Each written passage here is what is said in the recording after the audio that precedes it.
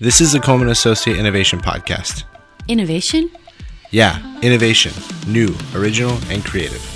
This podcast is designed to challenge the way you think about how healthcare is delivered. Ladies and gentlemen, the captain has turned on the fasten seatbelt sign. If you haven't already done so, please take your seat and fasten your seatbelt. I'm your host, Ryan Jury. We are about to explore practical solutions and hear about how out-of-reach results are obtained. Welcome to this installment of the Coleman Associate Innovation Podcast. I hope that this installment will come at a time where many providers may find themselves pushed into the deep end of telehealth. For the sake of definitions, we're including within the terms telehealth, synchronous video visits, telephone visits, and digital non-face-to-face care through the portal, chat, or email. This is a roundtable interview with 4 medical doctors about providing telehealth.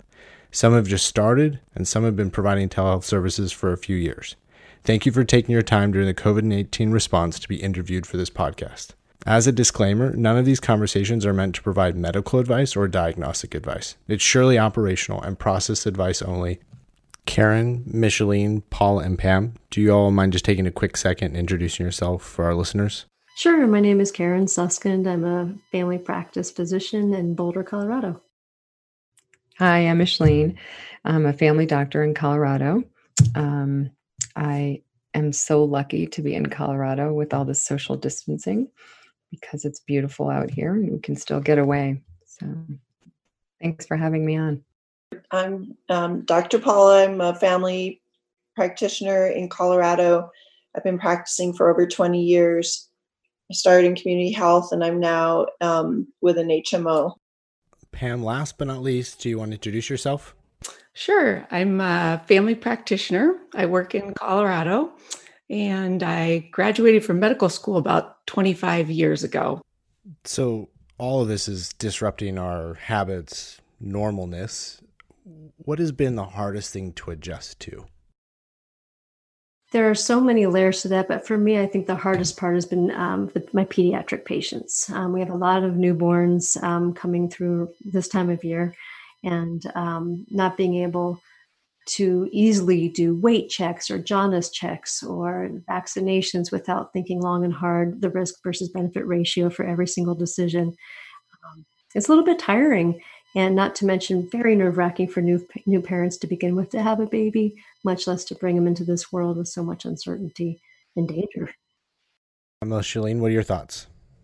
Oh, geez. So, there's so many adjustments right now. I think a lot of healthcare providers know this, with their schedule, where they're going to work, and even mixing homeschool into this and all these technology interfaces. The virtual care has been just going to mostly virtual has definitely been a challenge. But I would say the hardest adjustment is just knowing a little bit, but not a lot, about an illness that's incredibly contagious and fatal. It's humbling. Paula, do you mind sharing with us what you're thinking? Yeah. So the immediate transition that we made in our office was to start doing primarily phone and video visits. And we'd done some phone visits, but that was pretty limited to things like following up on depression or very simple things. So we went from a slate of seeing patients to a slate of, 20, 30, however many phone visits a day. It really requires you to think outside the box a little bit. How can I help the patient? How can I rule out the serious things? And what are the resources that I have available? So I feel grateful because I feel like we've got decent resources and we're able to almost same time get help from specialists, and that's useful. But you really have to be willing to you're not laying the hands, you're not looking at the patient, you're trusting their descriptions. And, that's okay. There's a lot more that we can do via telehealth than we have been. And that's been reassuring because most of what I'm doing feels fairly comfortable, but there's certainly a percentage where it doesn't. And then you have to kind of go out on a limb a bit. Pam, lastly, what are your thoughts around the challenges? it probably hasn't been as much of a transition for me as it has for other people, because I work for a multi-specialty group. They have meetings for me every day, sometimes twice a day, with all the updates. I've got lots of information at my fingertips, and I've been doing some online chat with patients for about 3 years. And so now I've just shifted and I'm doing more of the chat, less of the face-to-face. But yeah. Thanks, everyone. Next question that I wanted to ask all of you was, how are you doing your visits different now over the phone, video, or chat as compared to when you were doing them face-to-face in a normal clinic setting? Absolutely. I was so skeptical that this was going to work at all. And I have been shocked. I'm really surprised how much you can glean from a face-to-face visit via a screen. What I have found, I can imagine fielding lots and lots of phone calls. It has been much more difficult to offer care via telephone than through the video. It gives the patients much more reassurance. And I've had this wonderful aspect of being able to try to triage someone's abdominal pain. I had them put their heads down on their beds and had them palpate and looked for rebound tenderness. And same thing with sinusitis. I had them palpate their own sinuses. And someone today had a sty versus preseptal cellulitis, and that was a hard one to try to figure out. So ended up giving her antibiotics. But one of the things that I found so surprising, a patient was coming with this gradual onset of right-sided weakness, and I was able to do a partial neurological exam. Wait, over telehealth? Isn't that fun? Oh, I mean, that's pretty awesome. I mean, Yeah. How'd it go? We made it up. So I had her stand up. I had to stand her up, and I had her stretch her arms forward and had her close her eyes. And sure enough, she stumbled backwards for a positive Romberg. And then I had her do a series of other tests, but one of the tests that also came back positive was the rapid alternating movements of her hands. And one was very fluid and one was wasn't as fluid. And so it ended up getting that brain MRI the next day. And sure enough, she has a big lesion in her left parietal lobe. So I was able to keep her away from our office. Obviously, right now she's in the hospital getting surgery, but up until that point, it was one less point of contact for her. So, there are a lot of skeptics out there, and sometimes we have our own voices. I mean, have you ever felt like, initially when you were going into this, that this wasn't going to work and you were a skeptic yourself? Yeah, this is not how I've been trained. I've been trained to be with the patient in the room. It's a sacred relationship, and this felt very sterile, which is exactly the point. And it felt incomplete.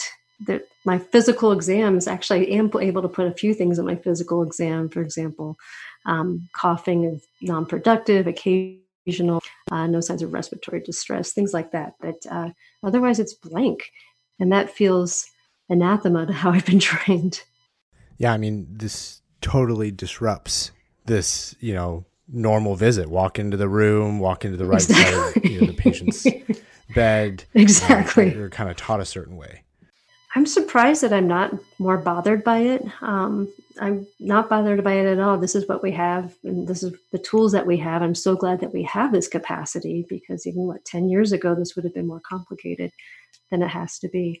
So I'm just grateful for what we've got and do the best we can. So can you maybe just talk to me a little bit about how you're doing this with the physical exam over telehealth? It's just even the positioning of the patient now. They can be lying down in their beds sweating, holding shakily or rigering, holding their computer up or their screen up in front of me. That gives me a lot of information right there. Or I walk in with someone who's worried about shortness of breath, and they're just so happy to see me talking full sentences without dyspnea. So those are nice clues to use. I guess it's not too different than when I actually see a patient in the office, but I'm guessing now people just relax more because they're at their home. So I think, truthfully, it might be more comfortable for the patient than coming into my office to begin with. Micheline, what's different for you?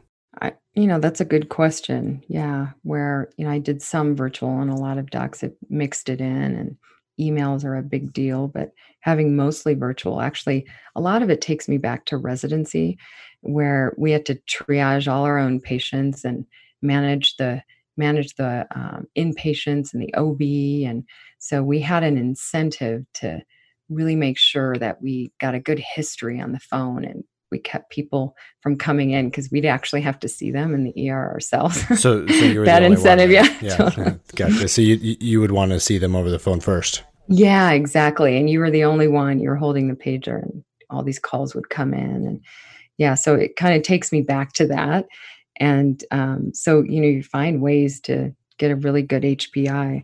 A lot of providers know that 80 to 90% of our work is getting a good history. So, and, we can do that on the phone. So whenever I get anxious, I go back to that place and say, just get that HPI. So quick question, just in terms of the model as a resident, you would get a call and you would field these calls in like an after hours type coverage, as opposed to having to come into the ER and see them. So you were kind of incentivized to do as much as you could over the telephone. I mean, how do you keep these telephone visits from going on and on and on? Yeah, I mean, I found that sometimes you do have to just interrupt a person because they don't have those social cues. Even in the video, people are staring at themselves. It's really funny. On the phone, they just babble on. And I think they realize that sometimes too.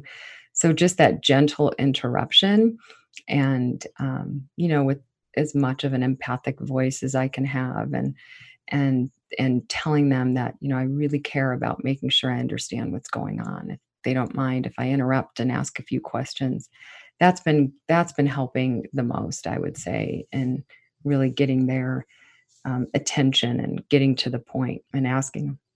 So I'm going to ask you here just a tip or a trick. So, I mean, interrupting is kind of hard. Is there like a one-liner that you have to be able to interrupt a patient?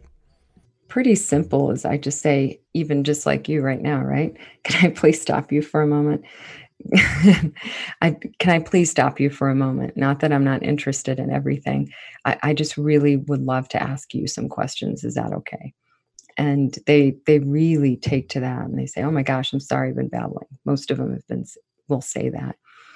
I mean, that's really helpful, I think, for others. So, I mean, you're not excluding all your physical exam. Have you figured out any tips or tricks on how to be able to do the physical exam over these different mediums? Well, if it's over the phone or virtually by video, even over the phone, I think a lot of people are doing phone right now, and probably we're going to get to more video as the interfaces improve.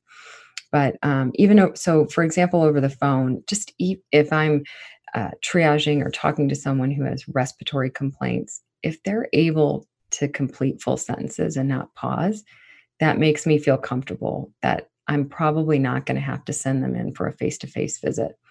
So that's one, right? You're already getting your respiratory rate when you do that for the most part. And that's where I reassure patients. And sometimes I'll interrupt them if it's a respiratory with that gentle interruption that I just went over earlier. And then I'll say, the first thing I'll say after the interruption is, what's really reassuring to me is you're able to talk to me and not have to pause much to breathe.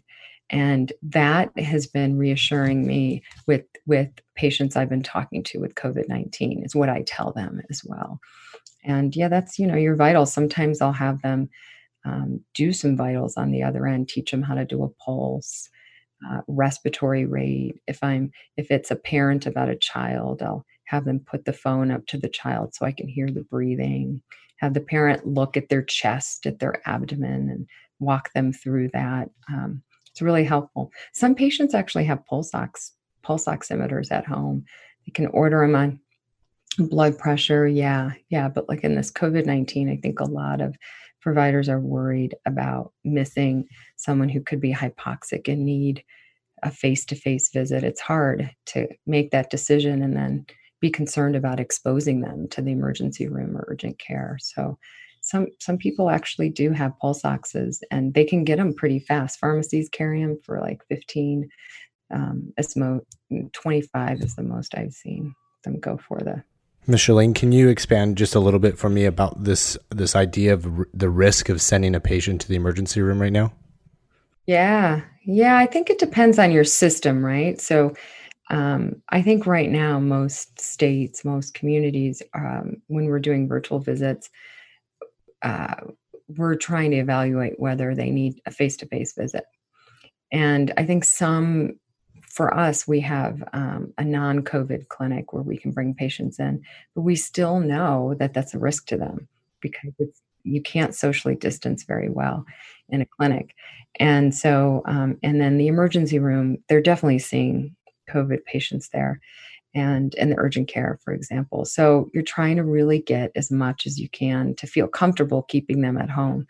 And so, yeah, so that's, using your exam for what they can provide over the phone is really helpful. Yeah. I'd love to hear from you about what's different for you in this exam. Things that you would normally be able to test immediately or see immediately, those are the hard things. There's so much that we do where we don't need a physical exam. You realize that when you're doing this. Diabetes and high blood pressure if the patient has a cough, and even ear infections in older kids, you trust that that's their ear hurts. They've got the classic symptoms. You treat it. That's not the end of the world. But there's things that are more challenging, like people who are having palpitations. You can't get the EKG immediately, and so then you have to really just problem solve. So I mean, you've been doing this 20 years. You've been trained. You've got habits. Do you feel like this is all new to you? I mean, do you feel like you're learning something new or trying to do something new again? I don't know about new, because honestly, with primary care, a huge part of what we do is history, and it's not even just primary care. Big part of how we come up with the diagnosis and the differential diagnosis is based on history. And so having to lean on that more heavily. And I don't mind that.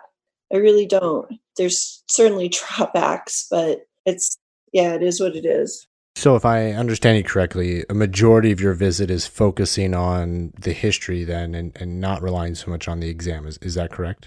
So that's the largest percentage of what we're doing when we're on the phone. We have about 10 minutes per phone visit, although it take longer if we need to. So it's really pinning the patient down, trying to see if they can give you any more concrete information. Do they have a fever? What is their blood pressure? Especially with COVID, what's their exposure history? And then thinking about how can I safely treat this? There's a lot of things that we don't necessarily, we normally wouldn't have done. And you look at the risk benefit. It's risky to bring the patient in now. Should I treat the kid's ear with an antibiotic because it hurts and they can articulate it and they've got congestion? The answer is yes. I mean, we need to come out of our comfort level a little bit and decide, really look at risk benefit. Have any tips or tricks or kind of one-liners or questions you've retooled for doing this over telehealth? No, I don't know about special questions, just pinpointing patients. Lots of folks like to kind of go on, and they're not doing that as much, I've noticed, which is great, because they realize we've got a certain amount of time, and I'm not saying that because that's not useful, but kind of guiding them to give me whatever information I can get. The reality too is that they don't want to come in. The vast majority of people do not want to come in. They don't want to get their labs done. They don't want to get their chest x-ray unless they have to. And if they're sick enough to need that, then they'll do it. So I'm finding that patients' judgment in general is pretty good, and they're working with us really well. Pam, do you have anything you'd like to add for our listeners?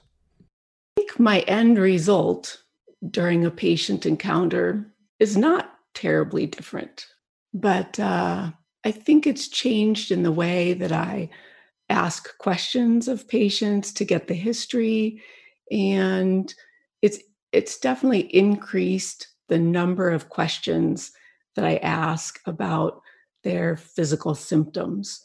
So I gained my information in a little bit of a different way, which was really intimidating when I started, because it's so much easier just to do a physical. And oftentimes you can come into a room and look at a patient and know if they're toxic appearing or ill appearing or well.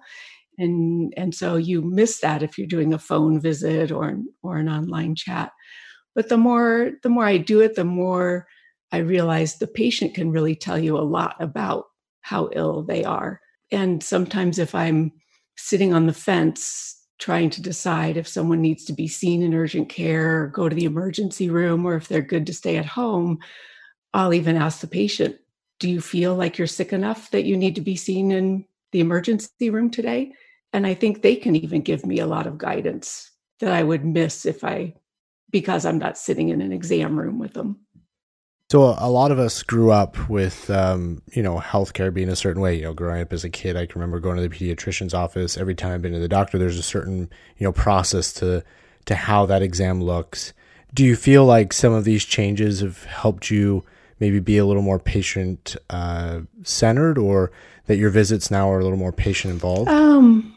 In a way, it does. I think I usually really enjoy letting patients talk, and if they drift off into another subject, I can let them go for a little bit and then bring them back. And so I don't get that as much with chat or the phone visit, just because on the phone visit I'm a little more limited on time, and on chat you can only type for so long. But it does take out all the interruptions. I don't get interrupted when I'm doing virtual care with people needing signatures for things, and hearing a fax machine go, or getting a stat call somewhere. It keeps it more appointment focused in that way, I think. So with maybe being a little more appointment oriented or appointment focused with that patient, do you feel like things are changing in your exam? Or, are you focusing on different things compared to another? I think it's, like I said, it's a lot of asking the right questions and asking them in different ways. So, for example, right now on chat, probably 50 to 75% of my chat visits are about COVID. And the one thing that I need to figure out every time is if they're short of breath, and if they are, if it's mild or moderate or severe, so that I can triage them appropriately. And if you're having a phone visit, you can get a sense of that just by listening to them speak. And if you're on video, you can watch their respirations a little bit. And on chat, I just have to ask extra questions. So a lot of times I'll ask people if they're short of breath or if they're wheezing, for example. And a lot of people will say, yes, I'm wheezing. But then I've learned that wheezing to them is different than wheezing to me. So then I'll have to follow it up and say, is it a whistling noise in your nose? Or is it that you've got drainage in your throat and it feels tight when you breathe? Or is it actually that you can't get air into your lungs? And then they'll give me a little bit more information. I can get a better feel for it. And if they say that they're short of breath, then I can ask, is it just when you're sitting? Is it up walking around? Do you have to be climbing stairs, or can you just be walking through your bedroom? And can you say a full sentence and not have to take a break in the middle to take a breath? And they can give me a better feel by answering those questions too. So it takes a little more creativity, I think, to get the information. So are you trying to break out of your habits and, ask questions in a different way then? Kind of the challenge here is just breaking out of the habit? Exactly. And, in medical school, one of the pearls that one of our professors gave us was that 80% of the diagnosis is in the history. And so, if you fall back to just the good old fashioned talking, most of us are very good at that. And especially those of us like me that are in our 50s and have been practicing for a number of years. And when we started, we didn't send everybody off for an echo or CAT scans or things like that necessarily. You kind of just go back to the basics. Trust your gut. Karen, you had mentioned earlier that there was a patient who had kind of a neurological issue. You'd kind of hit on it in some points, but do you mind walking through it step by step for us so we can kind of clearly see what that exam was like over virtual health? Yeah. So when the patient called, she'd been seeing many other natural providers and hormone providers, et cetera. And she came to see me, or came via telehealth, to talk about some numb feeling on one side of her body. And for her age group, I was thinking MS, MS, MS. And then I looked through her history while she was talking, and there was a remote history of melanoma. So my my hackles raised with that, and started asking her some more questions, and found out, well, there's also a little bit of weakness. But when she saw her physical therapist, the physical therapist saw no weakness whatsoever. So it was the normal history, and then the physical obviously was limited, but it was very telling with our improvisations just right there. From the exam standpoint, I had her move her eyes back and forth like we do, and had her stick out her tongue and do some cranial nerve work. Obviously, I could look in her pupils. And then I had her stand up and extend her arms, and then she closed her eyes and had a little stumble backwards. And then I had her do the rapid alternating movements of her hands, and found some significant asymmetry with that. Those were telling enough that I didn't feel that we needed to see a neurologist right away. I thought we should go straight to imaging. Pam, do you have any examples you wouldn't mind sharing with our listeners, just so that they can kind of, hear how you went through the visit and what you were thinking about? So I did, I probably have a few minor examples. I don't know that they were extraordinary, but I think you can diagnose a lot more than you think you can just by talking to a patient. And for example, I had a patient that had numbness in her toes that she was worried about. And after asking a lot of questions about exactly where it was and how much area it covered, and getting a lot of the qualities, then I was able to figure out that it wasn't radicular from her back. It was a peripheral neuropathy, and we could get the workup started. I could order all the tests. She could come into the lab, and then it was a quick phone follow-up, just to make sure that she got the medicine, to go over her lab results, things like that. And we didn't even have to bring her in. And that's something that I think 3 years ago, before I started doing this, had someone told me that I was going to be diagnosing and managing peripheral neuropathy without ever laying my hands on the patient. Or for this woman, I never saw her feet or her legs. She sent me a couple photos. I would have laughed and thought, there's no way. But you can really do a lot. I think even I had another patient actually just yesterday who sprained her ankle or twisted her ankle. And so I was trying to figure out if we needed to do an X-ray or not.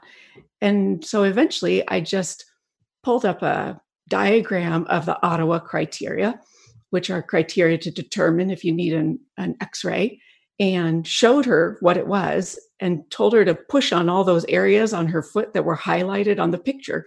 And then she did that, and she said, "Oh no, there's no tenderness at any of those spots." So then we just figured it out. And again, I didn't have to bring her in or do anything. And because she didn't need an X-ray, it was easy, and we were good to go. Oh, even things you wouldn't think about treating over the phone before, once you get started, you can do quite a bit. As we talk about maybe one day eventually value-based healthcare, there's a concept that with this idea of focus around outcomes, that patients need or potentially could use more follow-up care. Have you guys found that through telehealth or through this medium that you're able to do more follow-up? Ms. Charlene, do you have any examples, or maybe even Paula? Yeah, I mean, absolutely, right? And I'm following up with people who have respiratory complaints. Our system has it built in where we can send to our nurses to check on them. And some of the physicians are just doing it themselves. But for patients who have orthopedic issues, for example, I had a patient who fell directly on his knees in his 80s, didn't want to bring him in. And so each day we set up a visit, and he ended up it didn't get better. It was over 3 days. And so we got an x-ray, and he had a patellar fracture, and he was actually evaluated within 30 minutes of the x-ray. So, but it kept him, it's not like it delayed any healing for him. It's just some people do end up having to be seen. Yeah, you certainly, because the follow-up can be so consecutive. The other thing is using email. I've got patients that I know are doing okay at home with, respiratory illnesses, potentially COVID, but not ill enough to be tested. And they're emailing me every few days. This is what's going on. Just want to, touch base. And so that's a closeness because I'm still a resource and a support. Plus, I don't mind hearing from them. Emails quick. I'm still okay. I've still got a low grade temp, but I'm not short of breath. These are all. It's a way to connect that is being utilized and not abused. Folks are not overdoing it, at least not at this point. Paula, do you feel like you signed up for this as a practitioner? I think when we go into medicine, we all know that there are going to be challenges. None of us could have anticipated this. Maybe we should have. So, but yeah, I do think it's what I signed up for. I signed up to try to help folks when they need help, and this is the epitome of that. What about you, Pam? I do. I think, I really miss doing medicine where I feel like I'm making a big difference. And when I was in community health, I felt like I was really reaching more of a population that needed somebody, whereas working or out of community health, it's a little bit different. I still enjoy it. I still feel like I make a difference, but not as much of a difference for my community. And so COVID, as crazy as it sounds, kind of gives me that chance to feel like I can make a bigger difference again. I just wanted to ask you, what words of encouragement would you leave for others out there? Karen, how about you go first? Your patients are so grateful to see your face. It makes such a difference to them. It's very reassuring as a clinician, too, to see your patients and to see truly how they're doing in their natural habitat. It's not hard. It's any trepidation you may have will disappear within the first 2 patients. You've got this. You've trained much harder conditions face to face. This is effective. It's safe, and it helps the patients a great deal. Micheline, what about you? Trust yourself and your intuition. I think it's really important that you can glean more from a virtual visit than you think, and just document a follow-up plan is so important. And follow up if you don't feel comfortable, or just ask for advice from your partners. Just follow up with the patient the next day, a few hours later, just so you can get sleep that night and know that you've done them well, and that this won't last forever. It can't. We'll be back face to face soon. And a mix. Yeah, it's a mix for our future. Paula?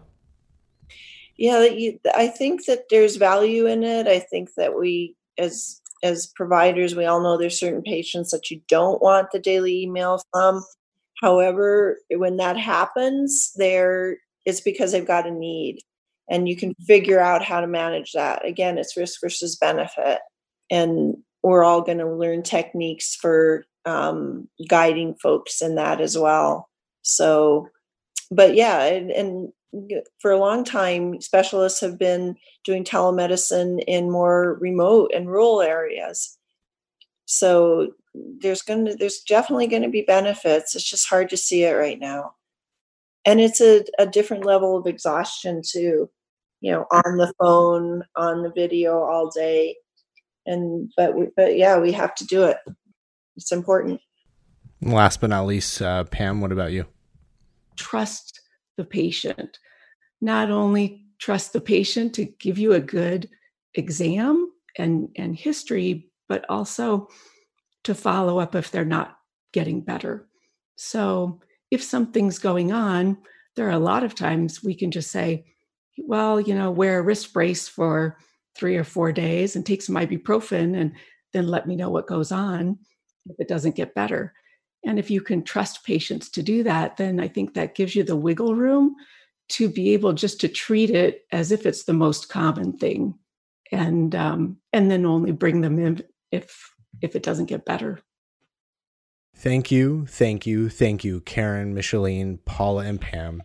Thank you so much for your time. These are extraordinary times as we grapple with this COVID-19 pandemic.